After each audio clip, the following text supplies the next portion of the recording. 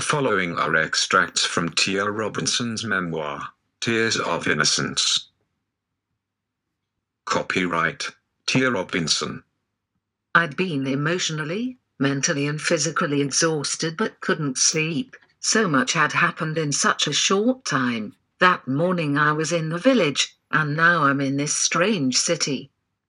My mind had struggled to draw the two ends of the day together, but I'd just ended up in a fog of uncertainty and anxiety. What'll happen to me now? What am I going to do here? How long can I stay with Anna? The future had seemed unfathomable. I can help around the house and garden, but that won't take all day. What about the rest of the time? I can't just sit around. Papa was to unexpectedly provide a solution. Later, after a number of worrying and traumatic events.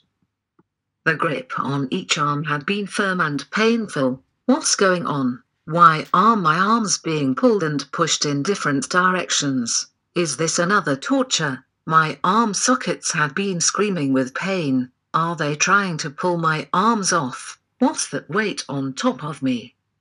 Waha, I'd been unable to vocalize my question. My vocal cords just wouldn't respond. Ouch, I was being dragged across sharp stones. What torture is this?